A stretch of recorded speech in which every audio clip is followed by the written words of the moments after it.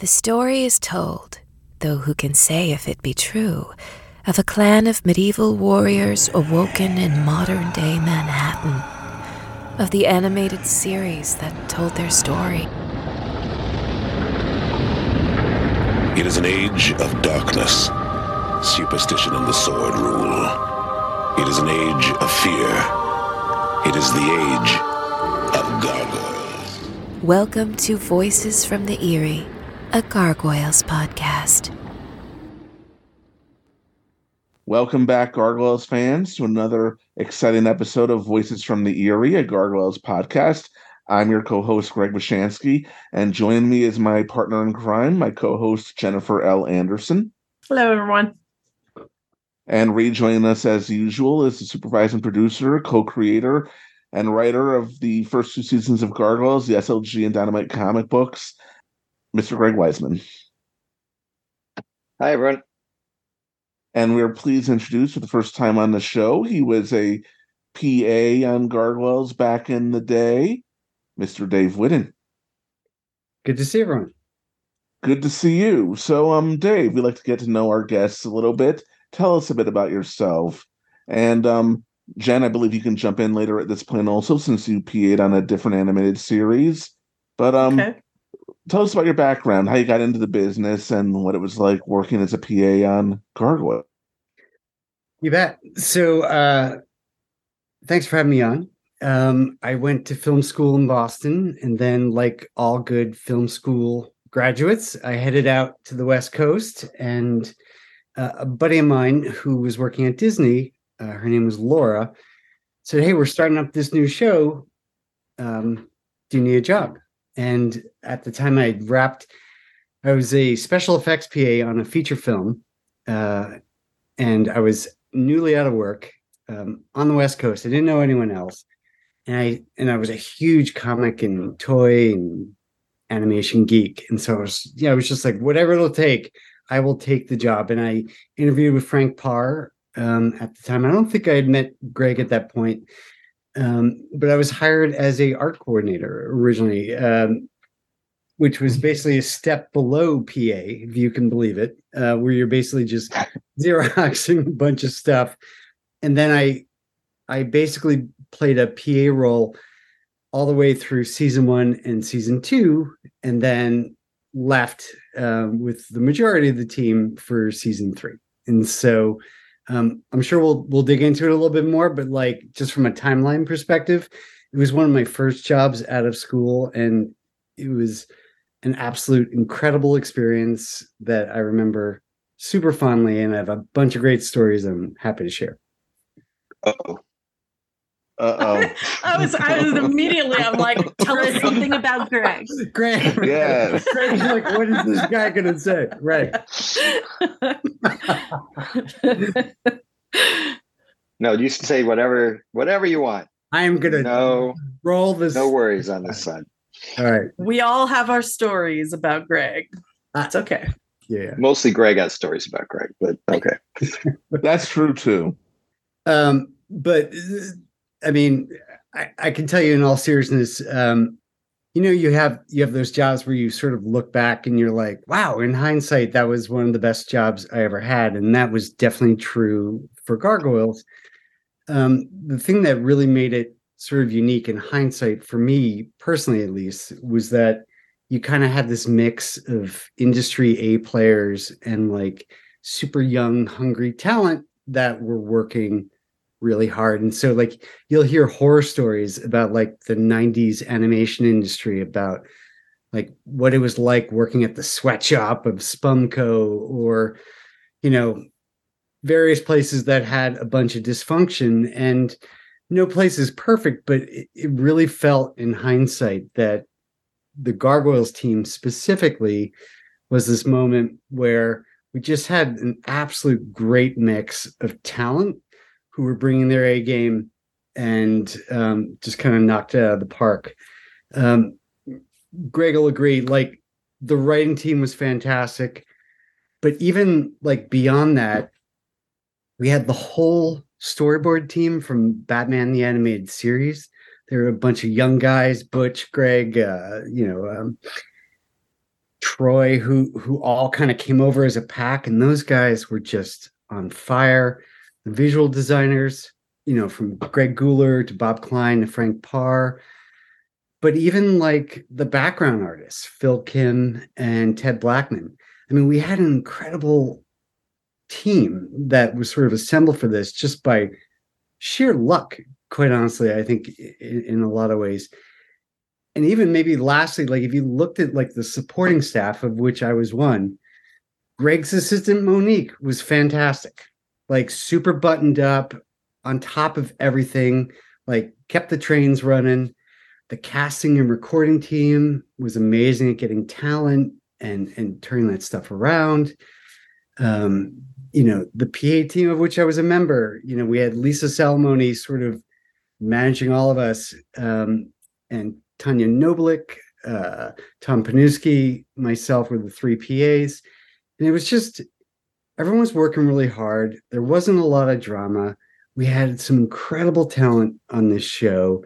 And while it was a ton of work and super stressful at times, like it was definitely one of those jobs in hindsight, you're like, wow, that team really clicked and they just cranked it out.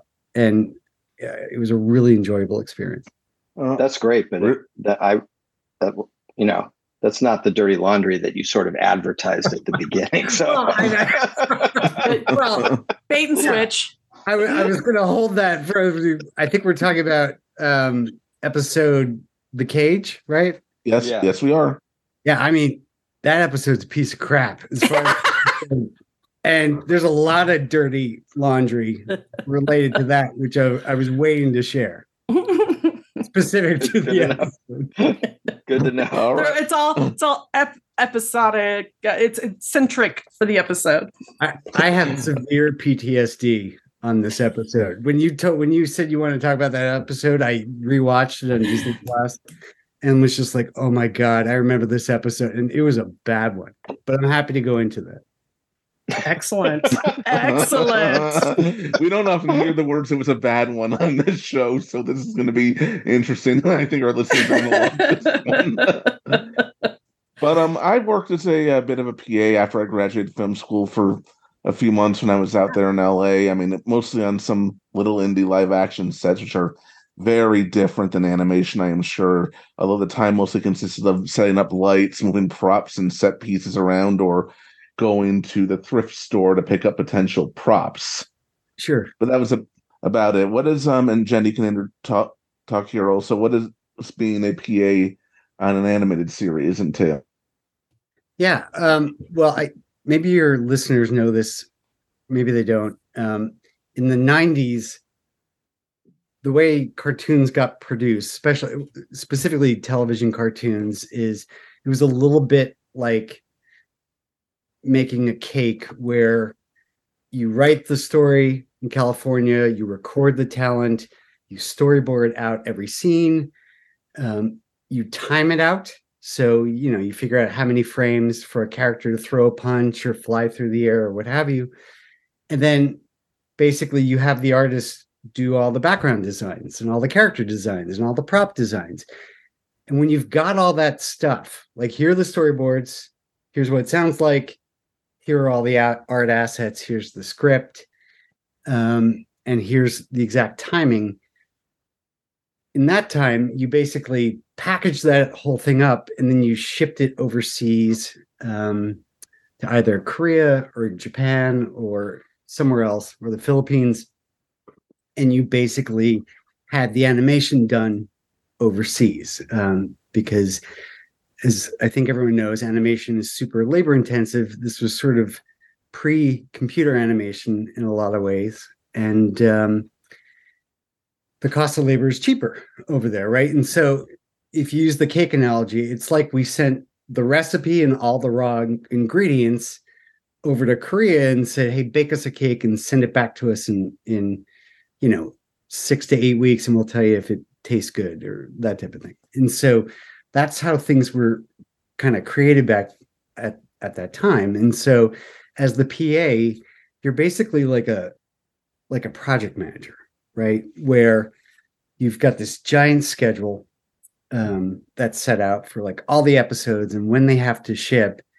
And basically, it's your job to make sure, like, are all the elements in the box, and has it gone out, and has it gotten to Korea on the right date? And so, the scripts, Greg ran a tight script room. He had a great team.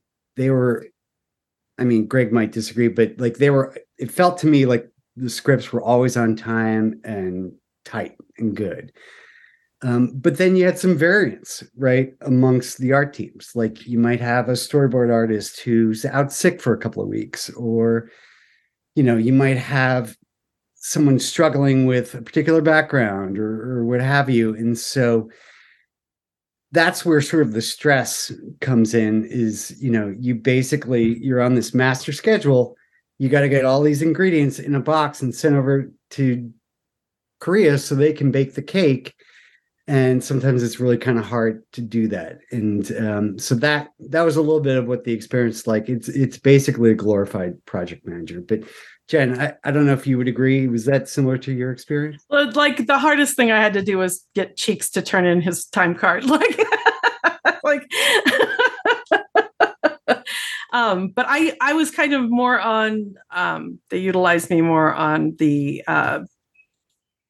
Post. the voice, but yeah, post. I was like, oh, gotcha, on the other end of it. So I didn't, that whole like cake thing, first of all, amazing analogy.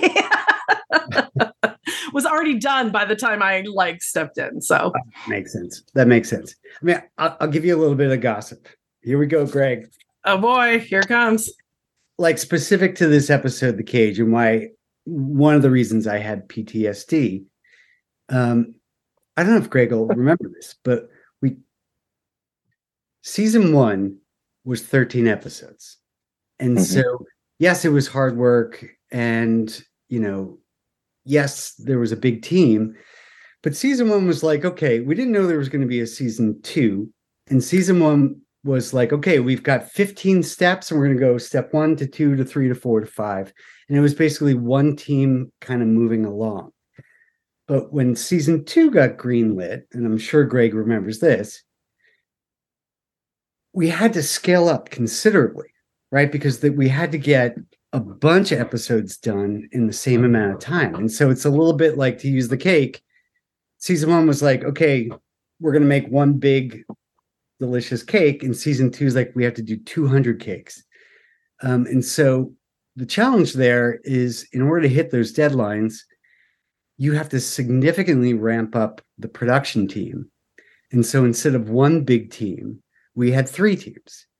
Instead of having 1 to 2 overseas partners that would do the actual animation, we had to expand out to new partners in addition, and new teams within those partners. And so season 1, at least for me, from a production perspective, felt like the whole team was moving from step 1 to 2 to 3 to 4, where season 2 was like, oh my God, I'm working on one of 3 teams. We're on step 6. Those teams are on 4 and 8. And like trying to kind of. Well, and it's actually worse than that, because even on your team, you're working on step 8 on one episode, but you've got the next episode coming on and you're on 1 and 2, steps 1 and 2 and 3 on that episode. So you've got everything going on at once. And then on top of that, you multiply that by the logistics of 3 teams and how you keep it all looking like it's one show and not 3 different shows or something like that. Totally. It's just like you're spinning so many plates. And one of the things, all right, so here we get to some gossip. One of the things that made it difficult was that freaking character, Dr. Severius. I don't know if you know this, Greg, but so as we had to scale up, originally a bunch of the character designs were done by 1 or 2 people. It was either like Bob Klein, or it was either like Frank Parr, Bob Klein, or Greg Guler, right? And those guys are all like amazing. But as you scale up in season 2, you went from needing like 12 characters, I'm making this up, to we need 100 characters. And so in order to kind of scale up, you have to start distributing that work further out to more people in order to get it done. And so, Greg, I don't know if you remember this, but this is one of the PTSDs that came back to me, is that we had hired a contractor, I'm not going to mention his name, to help out on the character design. And he was an older gentleman who had worked on the original Scooby-Doo. And he was a really super sweet guy. And so as like the PA, which is basically the project manager, it's like, okay, here's a sheet. You got to get these 12 characters done. Go talk to this guy who's new to the show that we're going to have him bang out a bunch of characters. And they could be like incidental characters like cop number 4, or, you know, they could get some more important characters like Dr. Severus. And so we had given this new member of the team, Dr. Severus, this guy who had worked on Scooby-Doo. And he was a super sweet guy. But unfortunately, like, he was like super slow, and all his villains looked like Scooby-Doo villains.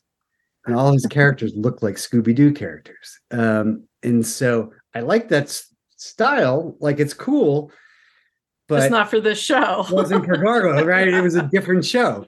And Dr. Severus was one of those things where, like, we were on such a tight deadline. He had turned in the character designs of Dr. Severus, who looks like a Scooby-Doo villain. And because we had run out of time, we had to ship it as is. And I know Greg would approve all the designs, or the vast majority of them. Frank and I would. Yeah, Frank, both you and Frank, exactly. And I remember, like, Dr. Severus, we had to, like, I put him in the box and shipped him out because I was working with Dennis, who's one of the producers, and like, we had to get that box out. Like, it was Friday at 4, and that was the deadline, and FedEx was coming, and Severus is going. And Frank saw it afterwards and had a fit. He was like, this guy looks terrible. I can't believe he went out that way. He's too old looking, blah, blah, blah, blah, blah, blah, blah, blah. And that's why, if you note, like in earlier episodes, Dr. Severus, he's got dark circles under his eyes, and he's got like white stripes on the side of his head. And then in this episode, he's like 30 years younger. Well, but there's a story reason for that. See, if you go back and look at Severus's first episode, he is posing intentionally as this older mad scientist type. And then at the very end of that episode, he walks in the door, and he's not using the cane. There's no limp. He's not hunchbacked anymore. Yeah. His hair is not dyed gray, and he's a much younger guy. So there were story reasons for that, but it may also very well be that. So it wouldn't have been for this episode. It wouldn't have been for the cage, but it would have been for what was Metamorphosis? Yes, I think. And in Metamorphosis, it may be that Frank thought that the whole design was way too cartoony, and we said, don't worry about it. He's coming back. We kill him off with the electric eels, which I then stole for Spectacular Spider-Man and the Origin of Electro, which they then stole for the movie Amazing Spider-Man 2. But that was a fake death. And so at the end of Metamorphosis, he walks in the door, and he's the young guy. And that must have been, what I'm guessing is, I don't actually remember this because, my brain's Swiss cheese. But what I'm guessing is that Frank hated, if there was a design he hated that old design, but it fit what the broad German accented thing that Tim Curry was doing for the beginning of Metamorphosis. And then when he walks in the door, you get the Frank Barr approved design of the younger guy. And Tim's no longer doing the ridiculous accent. And Tim Curry, I mean, and his buddy Tim. The character's still, he's one of our broader characters, period. But we made hay out of it. We made it like that Severus is this big ham, this big sort of drama queen, that he likes to bring the drama to everything. It became sort of a signature of his. But that may have come out of the fact that we had shipped a design for the majority of the episode Metamorphosis that is that Frank didn't like, and so we were like retro justifying what Savarius was in that last scene of Metamorphosis, and that carried over into here. Then, of course, in this episode, the Cage, which we'll get to, I was really surprised, having not seen it in years, how many flashbacks there were, not just in the previously on Gargoyles, but during the episode. And of course, in the flashbacks, you got all these old designs from Metamorphosis. Talon looks different. Maggie looks very different. And Savarius is in his old sort of Hollywood mad scientist makeup, which in fact was just the bad design that we had shipped that Frank didn't like. But we got stuff out of it. Even the stuff that was bad, we got story stuff out of it. Funny.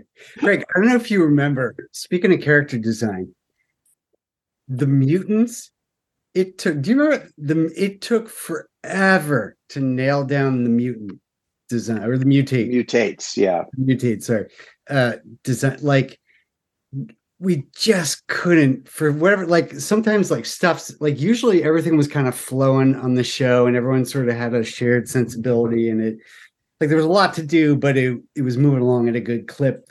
Things came to a screeching halt. I don't know if you remember on the mutants. I do. Like, no one could agree on what those things should look like. And here's a little fun fact, and I keep me honest on this, but I think this is true.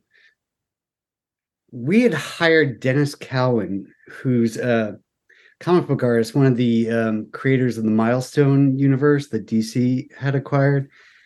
We had hired him on like a freelance basis to do some storyboards on a couple of shows. And I think it was his designs that finally pushed through on the mutates. Like, he had done like a really nice illustration of creatures that look like Talon and Fang and whatnot. And they had to be sort of Greg Goulerized for the show. But I think it was Dennis Cowan from the Milestone universe who actually nailed the mutates. But we were kind of collectively stuck on those characters for a long time visually. Yeah, I think I don't specifically remember that, though it sounds right. Dennis and I go way back to our DC Comics days. I was an editor there, but and yet I still don't specifically recall that. But what I definitely recall is that none of us were happy with the designs, particularly on Maggie and Talon. I think Claw and Fang's adjustments between their first two episodes are much subtler. I think there were changes, but they're much subtler. But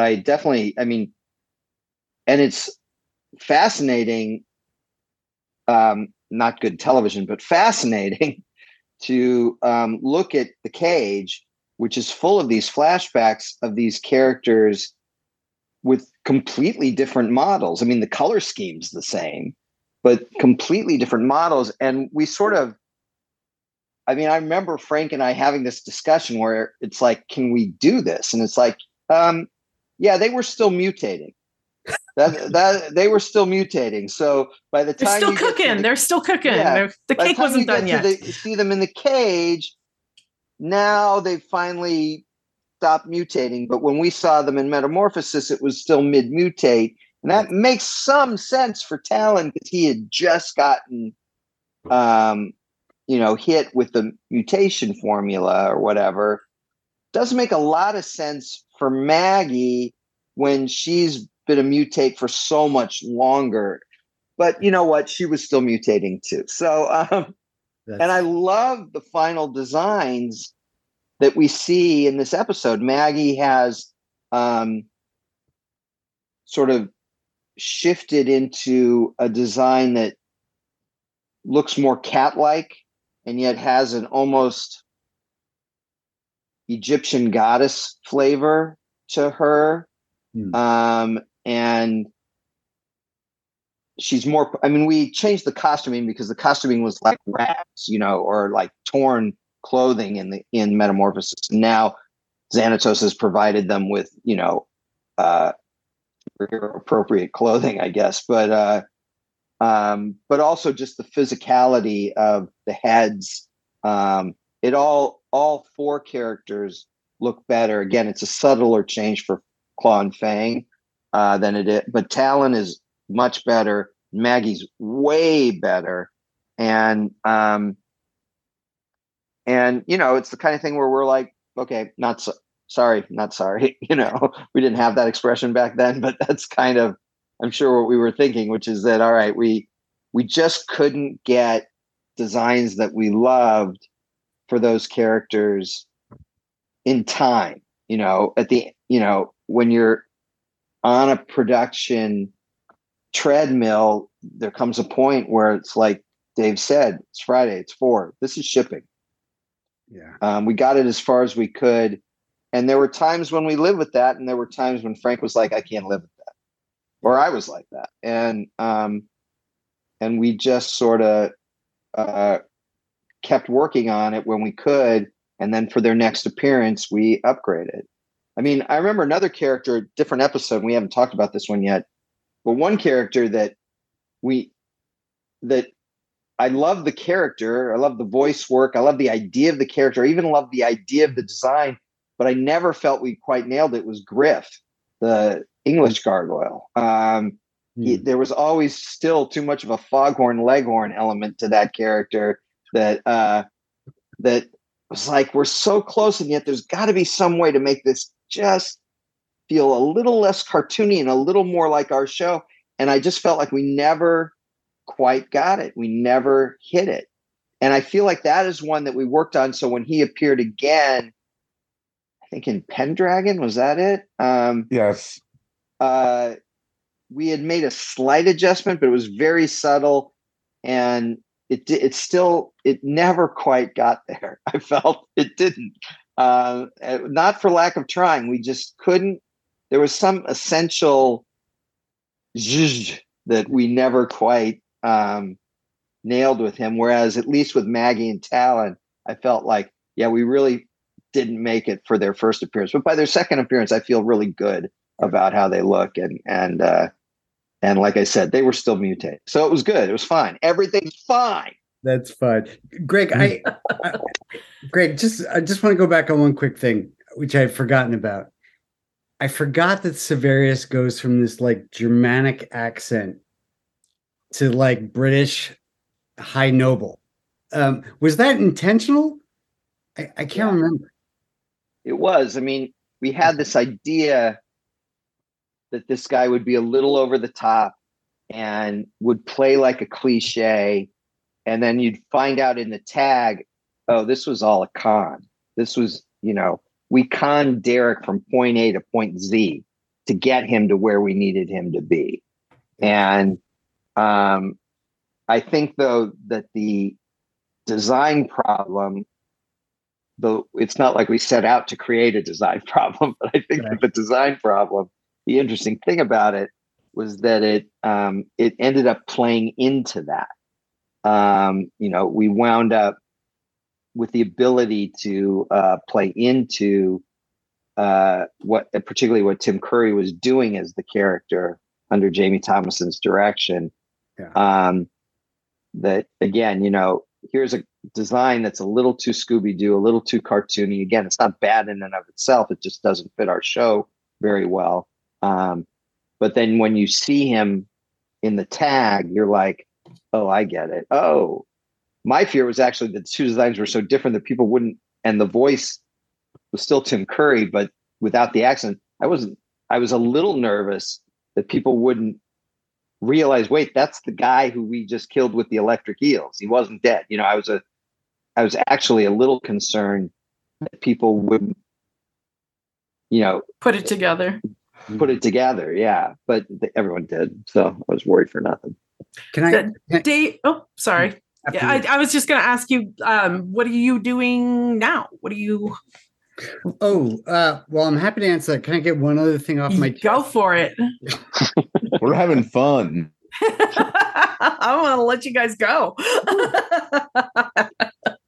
I know Greg remembers this, but when you have to scale up and make 200 cakes, you got to take on new partners, right? And the other reason why I had PTSD remembering this episode is this was an episode we were trying out a new partner that was, or a new team within a partner that was kind of new to the show and like still had some learning to do. And as you watch the show, like we used to do this. It's ugly. Well, forget the visual for a second. Mm-hmm. The thing that I remember most is, so the way you do a cartoon is you draw out the scenes and all the other stuff, and then you have these folks called timers who basically will like look at a scene and they'll basically say like, okay, if they're throwing a quick punch, it's 2.5 seconds, and they would have these giant timing sheets and they would basically mark out for the animators overseas, like draw this many frames for the fist to go from here to there, right? And it was incredible art in and of itself, just kind of figuring out the timing. And the timing crew, and this wasn't unique to Gargoyles, but certainly true for Gargoyles, they were all older women in their like 60s who like chain smoked. And at that time, Disney, by the way, it's not entirely true. We had older men who chain smoked on the show too.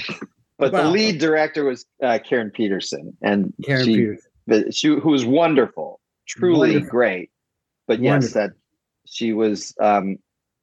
I say she was older, but I'm thinking now she's probably about how old I am. Probably our age, right?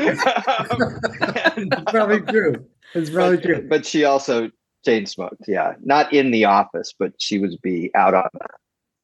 Well, not in my office anyway. Not your office. The Disney studio had a smoking lounge, and I was a smoker at the time. So we used to go in there and just rip butts, and like the whole timing crew, with the exception of Catherine, would be in there just pounding butts and doing the timing sheets. The reason why I mention this is if you watch this episode, the timing is all screwed up. Like the characters have a lot of weird extra movements for no good reasons.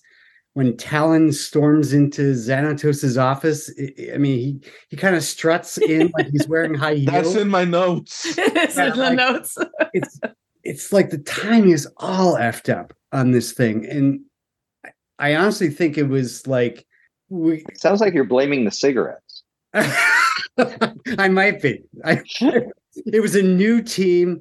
We were pounding this one out. This was kind of half done from a timing perspective. Got shipped in the box, and that was it for me. It was less about. There's some wonky animation there for sure. There's some very wonky animation in this one, but there's some timing is. There's some decent still shots. There's decent still shots, but the movement lacks a lot to be desired. Yeah. Another favorite moment of mine is Xanatos' color changing armor. At one point near the end, the abdomen on his armor goes from black to the same red as the rest of the armor. Oh, it's a mess. I mean, there's one scene where, someone's, I think it's, there's an aerial battle where it completely switches from like fang to claw, or like the character completely switches. Talent. Right. Mm-hmm. Yeah. It's like, what the heck? But yeah, so this was an early episode for a new team at one of the partners, and they were still kind of ramping up, and like you can tell they were still kind of learning on the job because we didn't send them picture perfect timing sheets, and they struggled with it, and the timing and the movements of the characters is like really just wonky. A lot of awkward stuff. But two other little tidbits. Greg, can be honest. One, Maggie's voiced by Kath Soucie, and in the script, she says, "I'm from Ohio," I think. And that's a part of the flashback from. From the previous one. Kath Soucie is from Ohio. Did you do that as like an Easter egg for Kath? No, because I think when we wrote it, we didn't know who was going to play it at first. Kath was always our on the female side of our cast. She was our rock. Who's going to do this? She's got to play a young girl in her early 20s, and then she's got to be a cat monster. Yeah. Well, just have Kath do it. Who's going to play the three weird sisters that have to have the same voice and yet to be distinguishable? We'll just have Kath do it. Who's going to play the Scottish prince? We'll just have Kath do it. She's amazing. Without Kath Soucie, we would have been doomed on this show, without a doubt, which is true for me on almost every show I've ever done in my life. But particularly on Gargoyles. But I don't think when we wrote it, and for me, the line, I'm from Ohio, it's her plea of like, I'm normal. You people are weird. I'm normal. I'm from Ohio.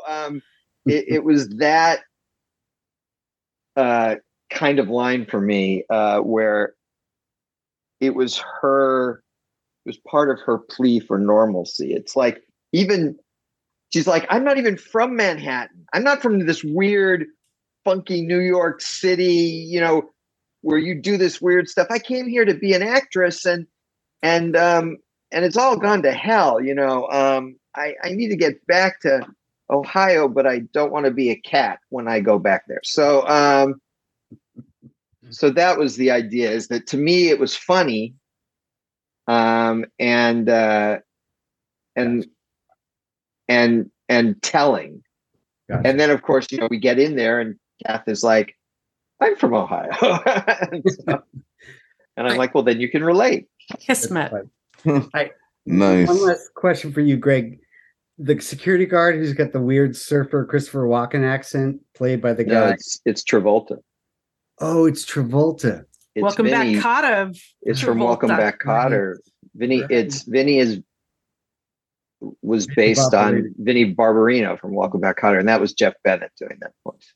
Right, that makes sense. So, Jen, Vinny gets increasingly important as the show progresses. Yeah, that's funny.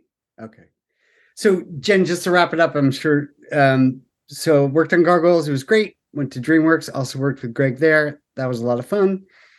Decided to have babies, so we moved back east, and then worked at Hasbro, got into tech, and then now I am still working at a tech company, and I recently became the editor of Comic Shop News. So if you're a comic book reader and you go to comic book stores and you see the print newspaper, it's been going for about 35 years. The guy's retired, and I'm now doing Comic Shop News. So I had really nice opportunity to interview Greg recently about the Dark Ages, which was super cool. And I'm like so excited for the success of the comic books.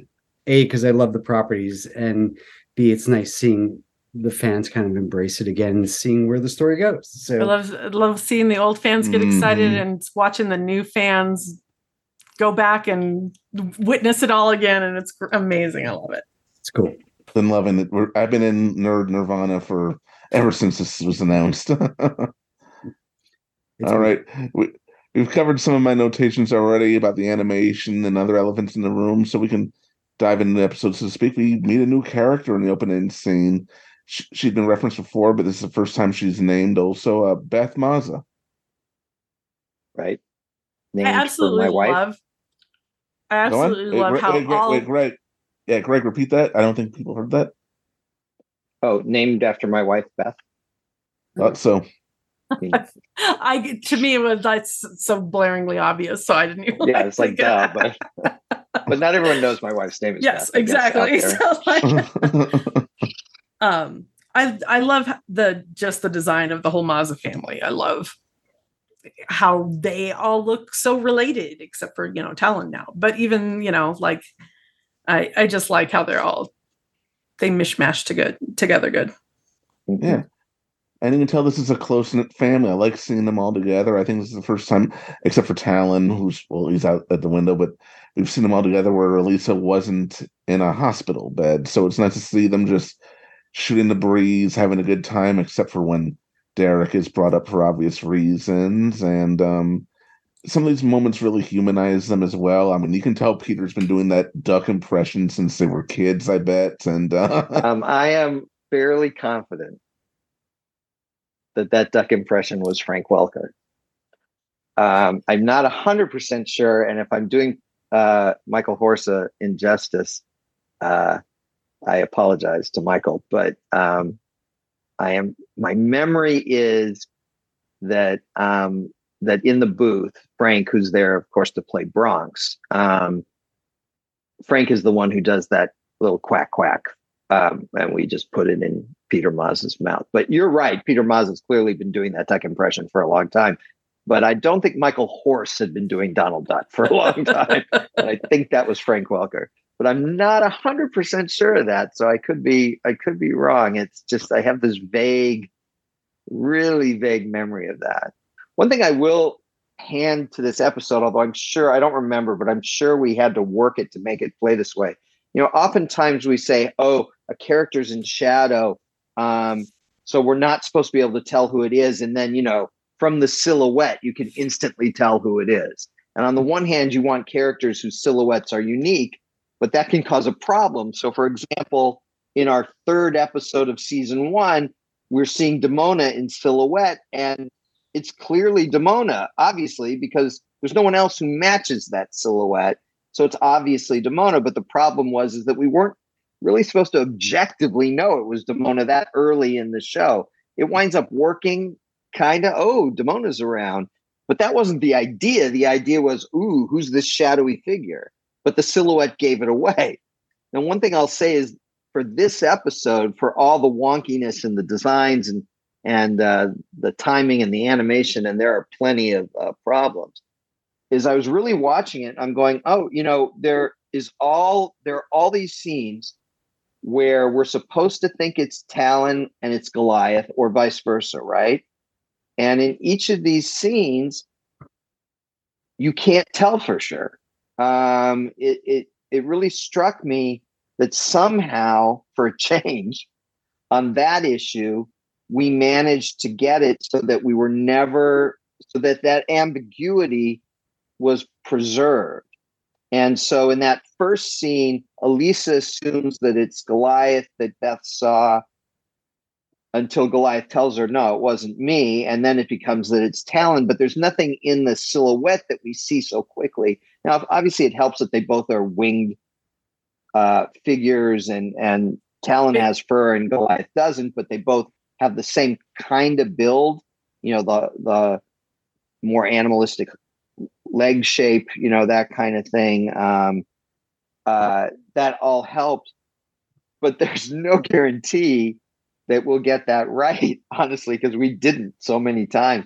And I really felt like, unless I missed a shot while I was taking notes, I really felt like every time here where we wanted to keep it ambiguous, it was ambiguous, and it allowed the audience to think was wrong. It was, except for the growl.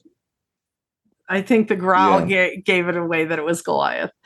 But if you were just casually watching it, then I don't think it would, come across like that. But us being obsessed the way we are, I was like, oh yeah, that's 100% Goliath. Mm-hmm. Yeah.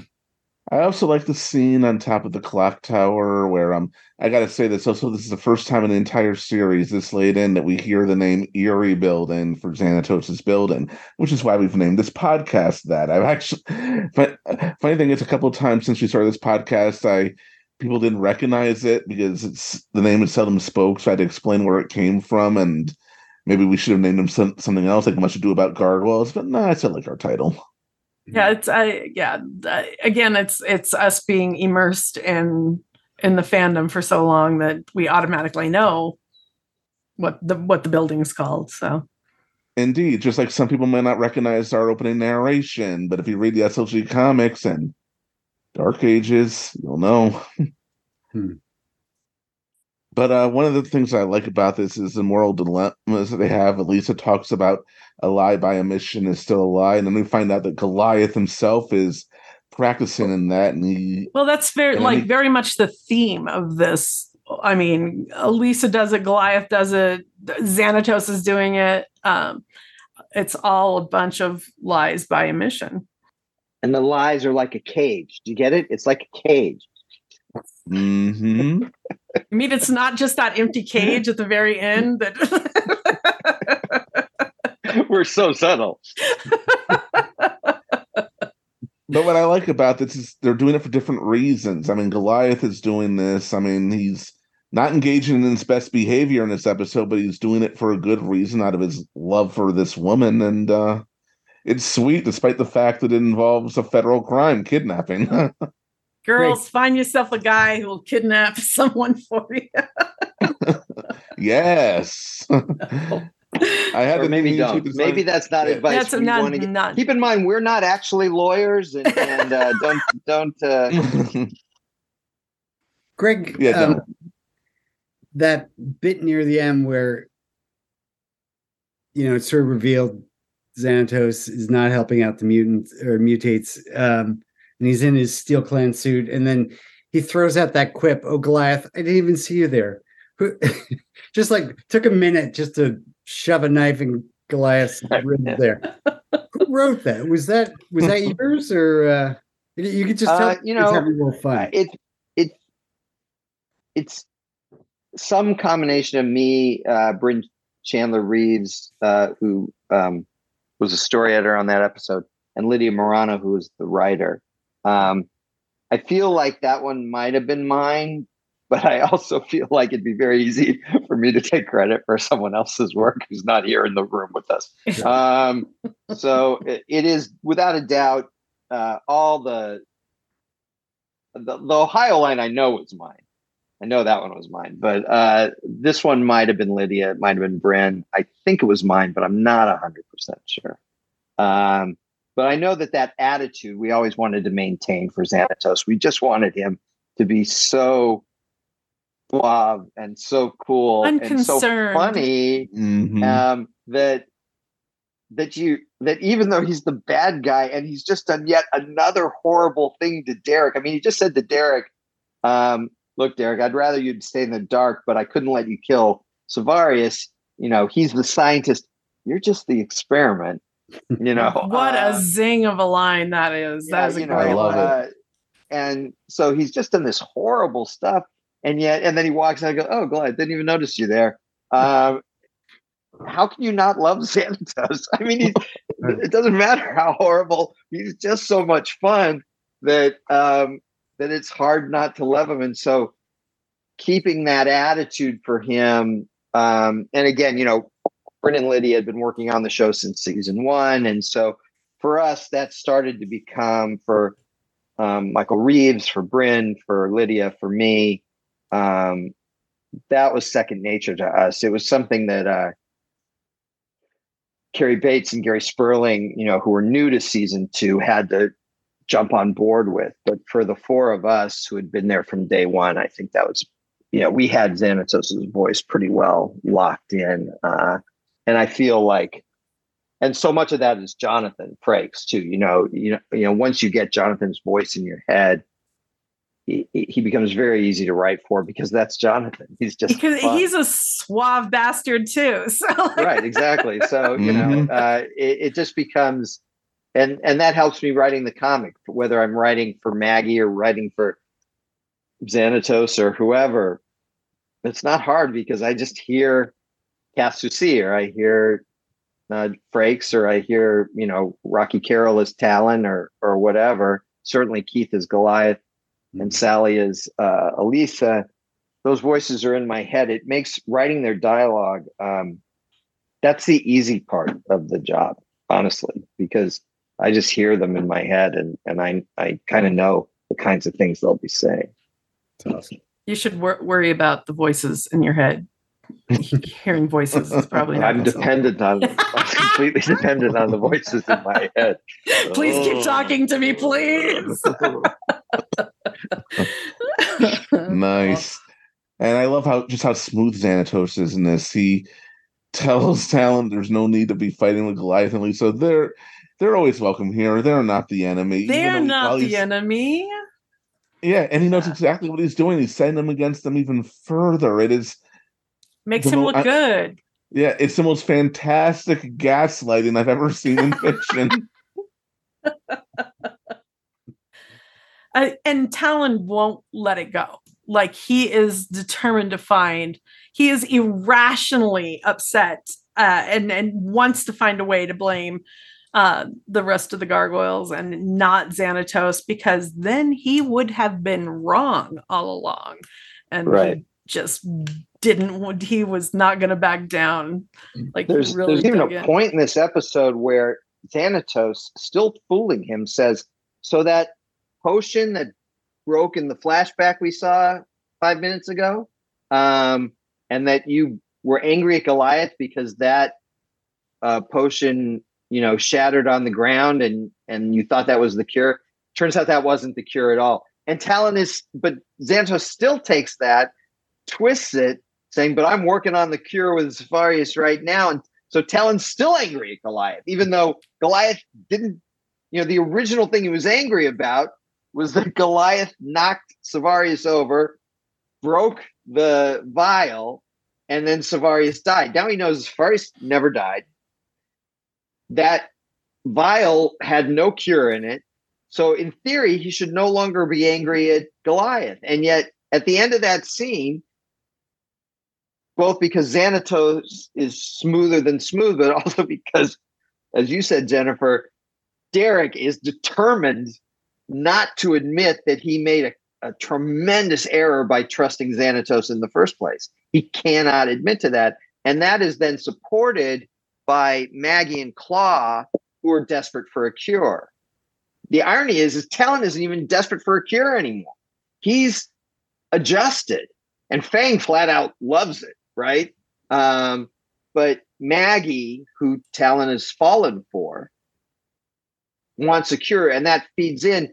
If you don't believe that Xanatos is your answer, then there's no hope for a cure. But that comes into conflict for Talon when he just wants to murder Safarius. It's like, well, you can't murder Safarius. He's our shot at a cure. But you also, I love it. Elise is the one that codifies it. It's like, Goliath, what are you doing? Even if he created a potion, we can't trust that. It could be poison, who would we even test it on? And Goliath sort of realizes, yeah, that's true. I hadn't really thought this through too well. And yet, it still proceeds to the end where Maggie's prepared to drink poison. She'd rather drink poison than stay the way she is. And that's such a sad. But love fixes it. There's a much darker moment of this in Bad Guys, but we'll get to that when we get to that. Yeah. She's just really like, you got to feel for Maggie. Like, she's just such a heartbreaking character. Yeah. I mean, one thing that was interesting to me is that I remember when we talked about this with Metamorphosis, is that we had a lot of really strong female characters. So I felt okay letting Maggie not be strong. But what comes out of this episode is you're seeing actually she's built some strength. She still lets herself get talked into betraying Hudson, but she feels bad about it. And she's reasonable with Brooklyn, at least up to a point. And she's trying to talk some sense in. She's not just hysterical. She's trying to talk sense into Talon. And then when it comes down, until it comes down to that final moment, do I drink or do I not? And so it was interesting to me that Maggie really grew from one episode, and this is a transitional episode for her, obviously, but not just visually, I guess. So when we see her again, she's become a much stronger character. She's still not a warrior. We didn't want to turn her into a warrior. We have plenty of warriors on this show. She didn't have to be one, but I'd sort of forgotten that she gained in strength across this episode, at least as compared to Metamorphosis. And that was interesting to me. I'd sort of forgotten about that. Oh, that was great to watch, and so was watching Brooklyn's maturation since the last one. Obviously, he's been named second command since then, and he's handling the Maggie situation much better this time than he did then. I think he has a better understanding of reality right now, even though he's still holding that torch at this point. And I love that moment where he lets them go because it is the right thing to do, and they have to learn for themselves. We're not going to convince them otherwise. Yeah, they've made it very clear you're not going to convince, especially with Talon leading them. That's not going to change until they figure it out on their own. And eventually they will figure it out on their own.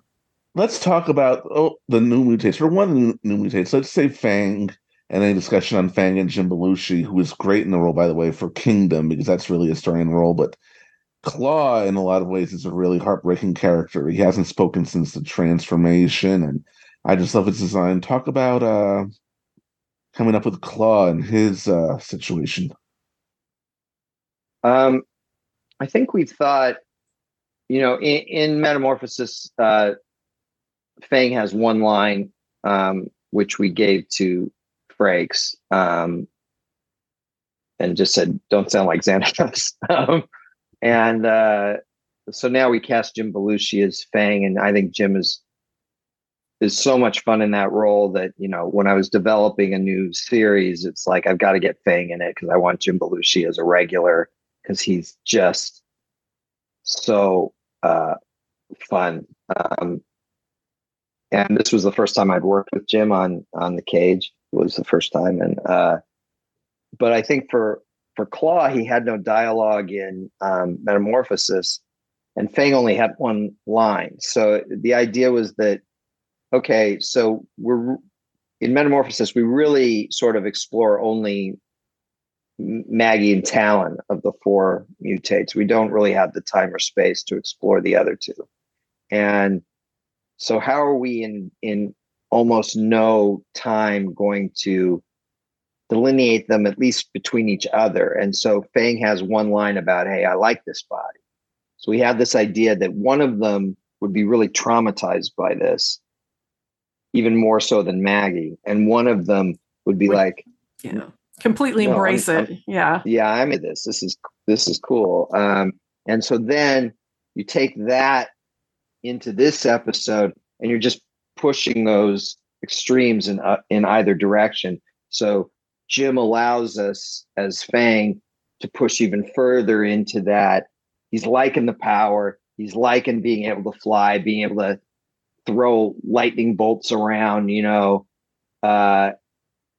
having very little responsibility. He still is in a stage where he wants to be part of this group because it would be scary to sort of go off on his own at this stage, but he's into it. And then for Claw, you're going in the other direction. And so, there's this impulse. Who do we cast for Claw? And on one level, I think I'd be lying if I didn't say there's obviously an economic impulse to not cast anybody because that saves us money. And this was a big cast, most of our episodes were big cast, but this one certainly already was. And Lexington has no dialogue, for example, in this episode because we just couldn't afford one more guy. And my guess is that in the original script, I don't remember this specifically, but the odds are this happened all the time, that, if you have 6 gargoyles and one of them, by the time the script is done, only has 1 or 2 lines, you're like, do we need those? Can we give lines? That line to someone else? Yeah, this one's more of exposition. So could Brooklyn say it or Hudson say it? And this line's a Lex line, but would it really hurt if we just cut it? And so that happens. So the fact that Claude didn't speak, obviously there's an economic advantage to it. But I think we felt that there was a real poignancy to this mute character, and someone who wasn't mute because, hey, their throat's messed up. They're mute because they are so traumatized that they can't even speak. And it also allows for Jim to go, what's the matter? Cat got your tongue? And then it's like, wait, don't you get it? Don't you get it? We're cats, right? So Jim, it allows Jim to take this obnoxiousness, which, by the way, Jim is very good at. Jim is a sweet guy, but performance-wise, he could take that, dial that up, obnoxious up to 11, right? And so simultaneously, you characterize both of them, and Maggie too, because Maggie's trying to intercede between them, and that really gave us something. So it's not only about us saving money; it's also about us saving money, but it's not only about us saving money. It really makes Claw more interesting. If we had cast him and given him 3 or 4 lines in the show, which we certainly could have done, because Frank is mostly only playing Bronx, so we could have had Frank as a second voice for free play Claw and given him a few lines. But what would we have got out of that had more meaning or feeling than the trauma of him? It's much more tragic. Yeah, just not talking. Agreed. We're hitting almost all of our points early. It's great. I love some of these discussions. There is one moment that always stood out to me, though. It's a Talon moment. We talked about how deeply he wants to believe Xanatos and how deeply into it he is. He's lying to himself, just like he was in Metamorphosis. But for me, the low point on that, the real low point, is when he accuses Elisa of being in cahoots with them over this. It's like, dude, what the hell? That's borderline Demona-esque. Yeah, I mean, he's just... the truth is that the closer he gets to the realization that he was wrong, the more desperate he is to transfer blame elsewhere. And so that is the low point. For me, the low point is the misspelled briefcase in the episode, which Dave.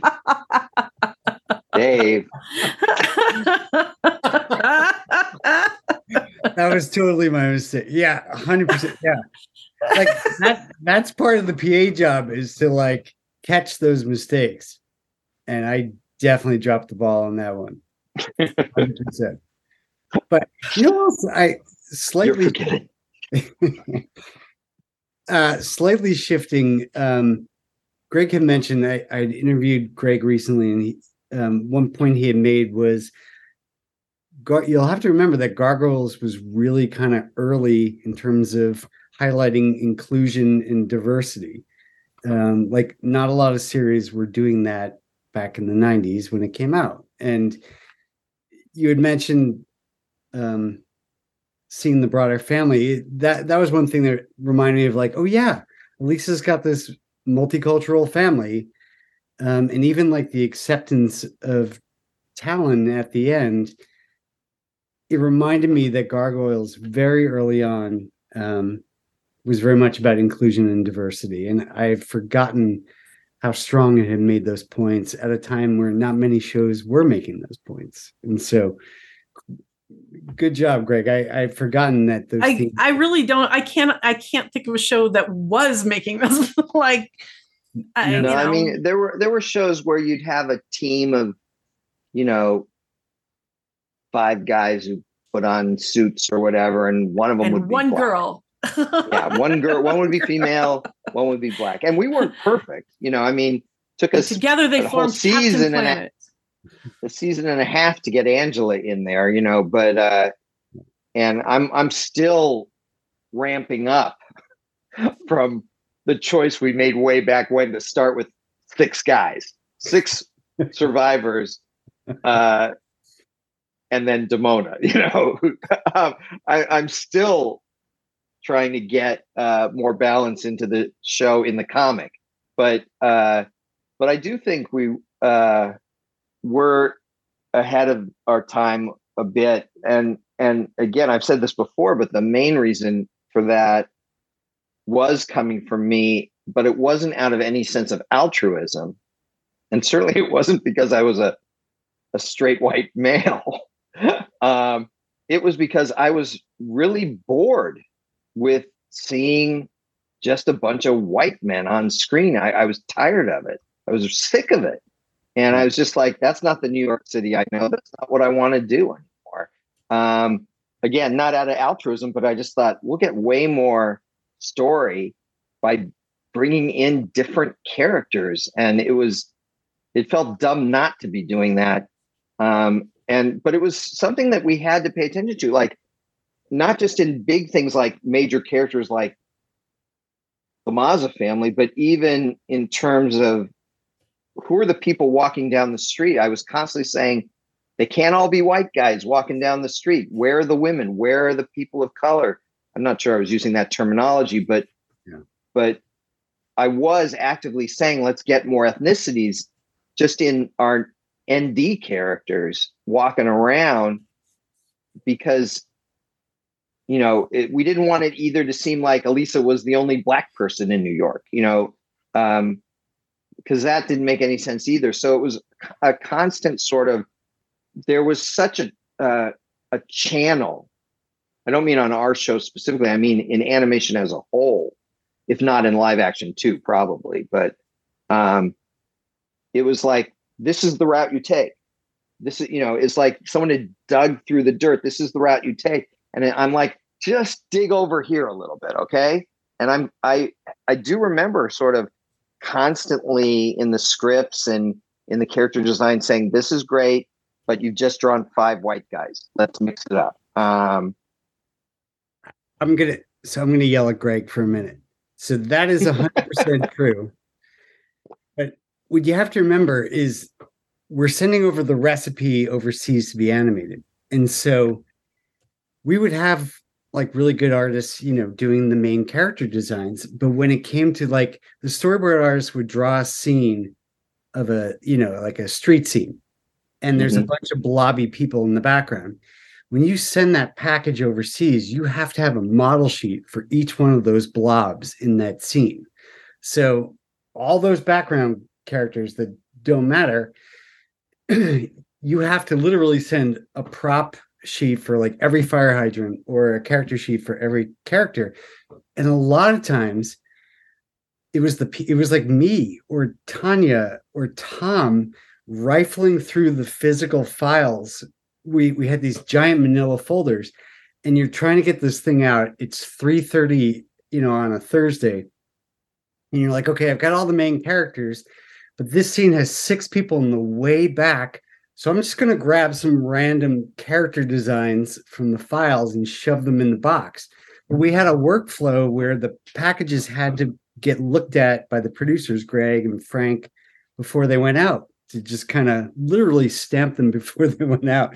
So there was a couple of times where like I was cranking, and Greg, I apologize, I grabbed a bunch of white guys, not because they were white guys, but because they were clean model sheets that were easy to get to, and I didn't have anything else. And so I very distinctly remember you being like, these background characters, like we need more diversity, which you were totally right.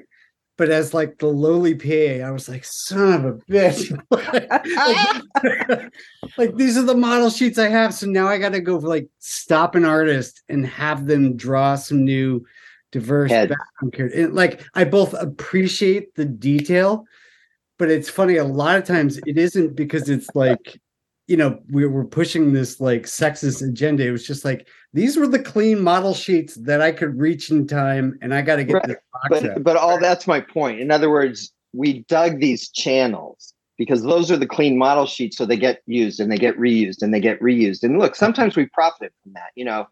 We have all these really interesting characters at our disposal now because we reused Margot and Brendan, or because we reused the jogger over and over, because we reused the mom and dad and the 2 kids over and over. They became actual characters for us. I started to pay attention to at least some of these background characters. I gave a few of them names, sometimes on the show, sometimes not, sometimes just in my notes, just so that I was consistent. And that wound up paying off for us in a lot of ways. But it also creates this dilemma, which is that, we're rushed. We've dug a trough.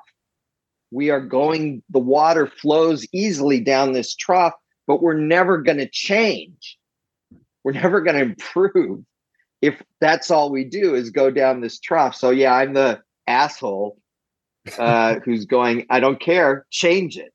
Right. And, often what that meant is you take the body of a guy that exists, like just change the head. We don't need to redraw the whole body, just redraw the head, and then color will deal with it. There are all sorts of tricks, but it's still about, you've got to dig a new path. You've got to have some options. We can't just keep doing the same thing we've been doing for the last 20 years, going back to the 1970s in animation. We've got to start doing more shit. And that became a battle for me, not just on Gargoyles, but going forward on almost everything I've produced, is just constantly reminding people they don't all have to be white. Yeah. It's okay if some are. They don't all have to be white. Oh, yeah. I will say, just kind of related, I don't know if one of my most prized possessions is a model sheet of 3 miscellaneous Vikings that from Gargoyles that Greg Guler had done. And I think, I don't know if we ever made it into an episode, but one is Don Cameron, the storyboard artist. One is Butch Lukic, who's a great storyboard artist, and I was the third Viking. So I have this model sheet that Greg had done. Just you as a Viking? That's awesome. Well, the 3 of us, just because we were friendly with Greg, and we just did it as a sweet little Easter egg, and like maybe we'll background of like an episode somewhere. I don't think those Vikings, are Vikings, or were they Scottish warriors? I'm sorry, not Vikings. Scottish Warriors. Yeah, I think they show up. I'm sorry. I apologize. Scottish Warriors. These are Constantine's guys. Yeah, I think they're coming. I think Avalon. They're background guys from episode 1 or 2. Like at the very beginning. Like Greg had done this early on, and I think they're season 2. I think they're Avalon guys. Avalon guy. I'm gonna find the model sheet and send it to you. And we need to see the model sheet. Yes, please. I'm so like the nerd in me was just like, yes, like super sweet of Greg Gould. I've known Greg a long time. He's never put anything about me or in a show. So you guys, you too, both of you two. Just gotta ask. You're in the SLG comic. True. But that's I get in is who I credit for that. I wrote the script.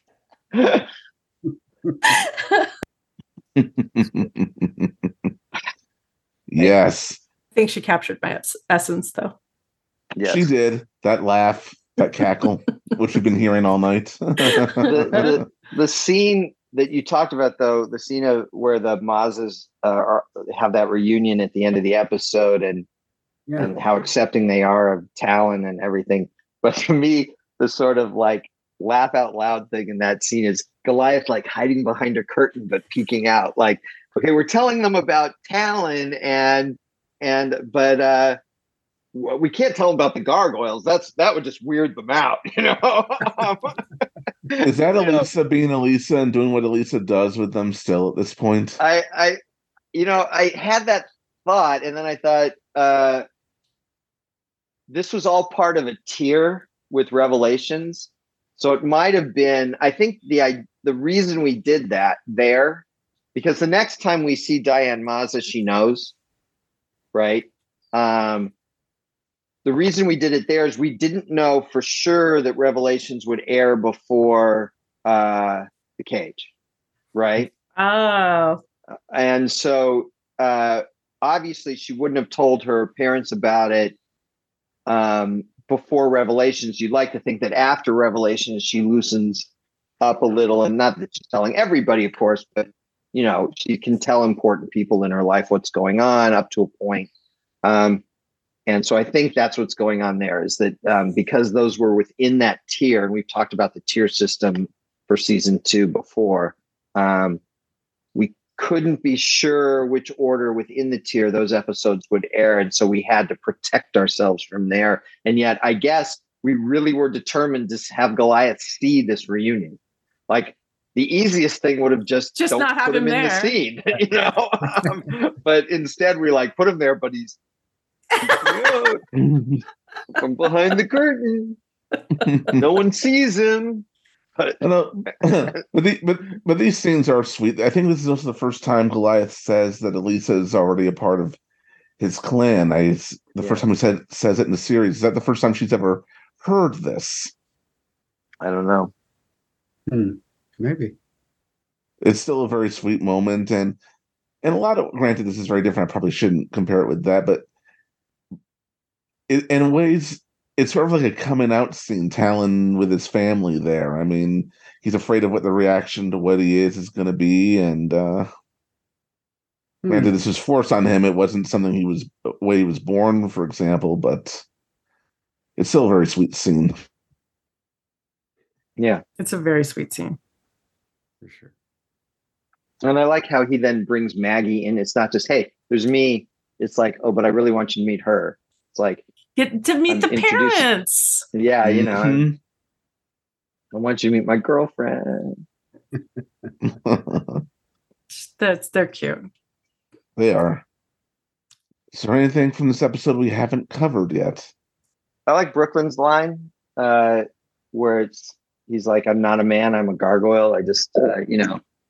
Yeah. It's like, to me, that's just I have no man. Little moment. Like it's very, like, to me, it's the whole Eowyn thing.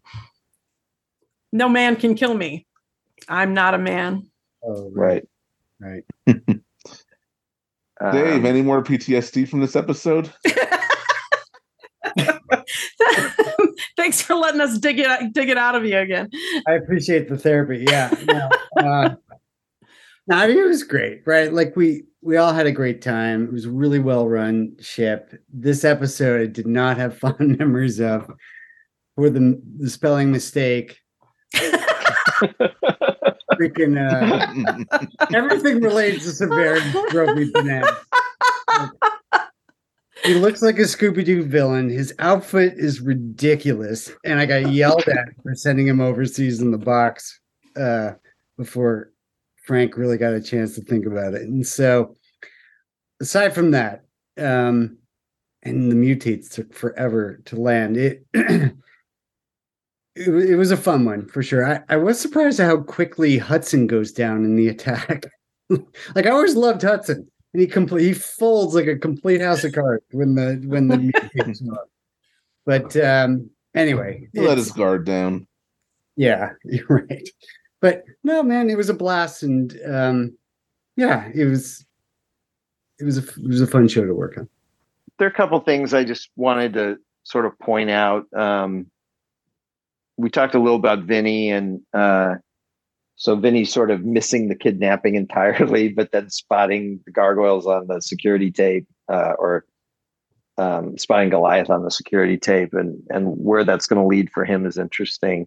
I really like Goliath's line to Savarius, where he goes, "Get back to work before conditions really do get primitive." I'm like, that's Goliath at his most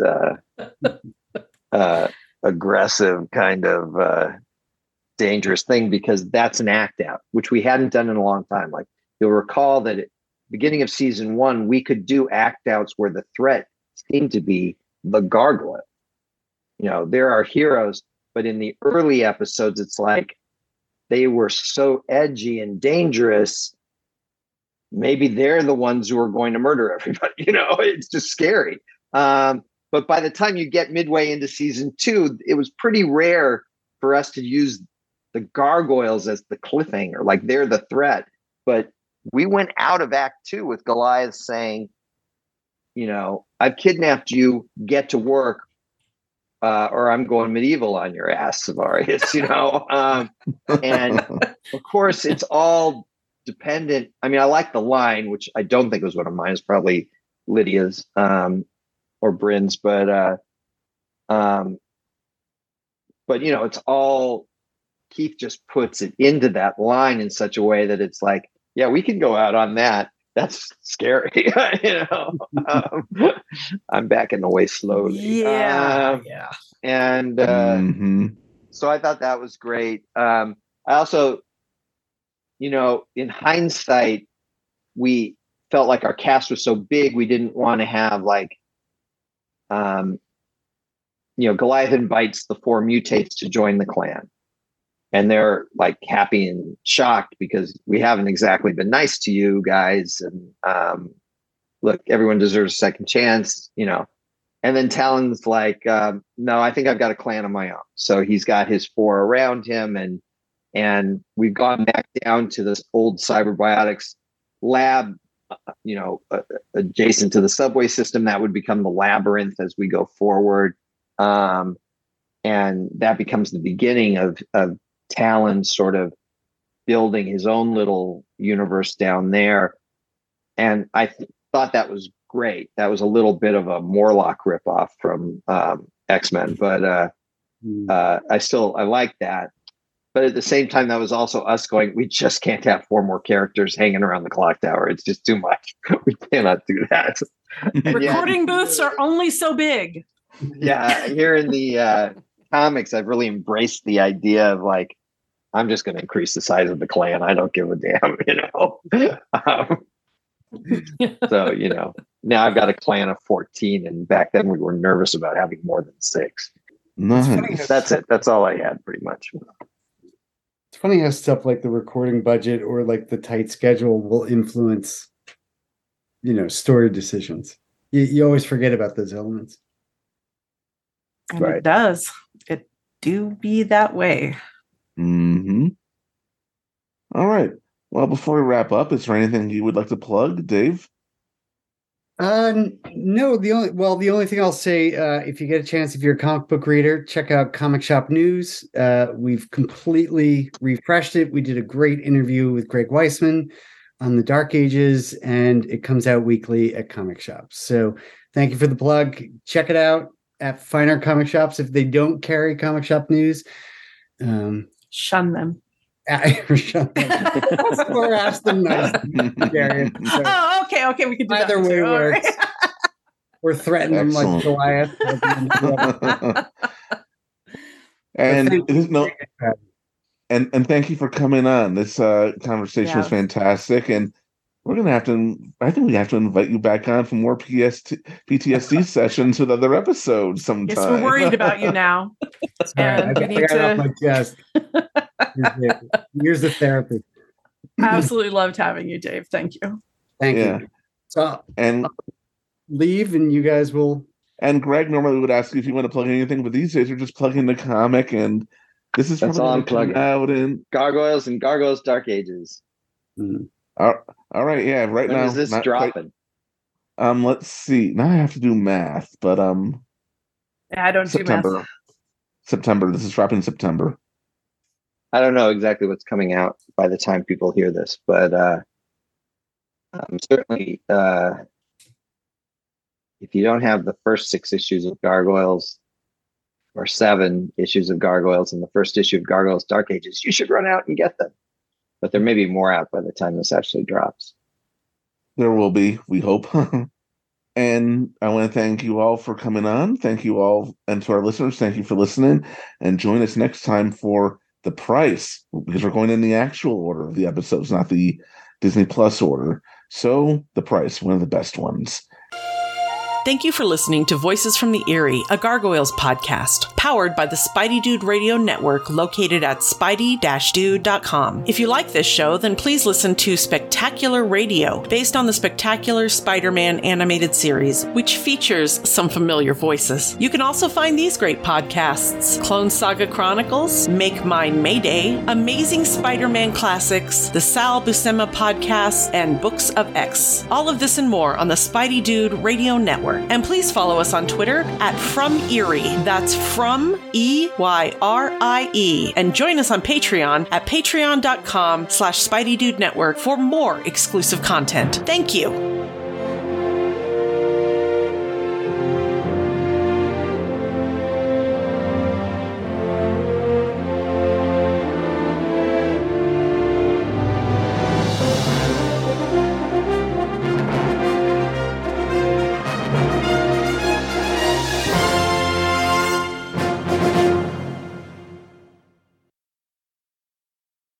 He's the scientist. You're just the experiment. Oh, hello, Goliath. Didn't even notice you there.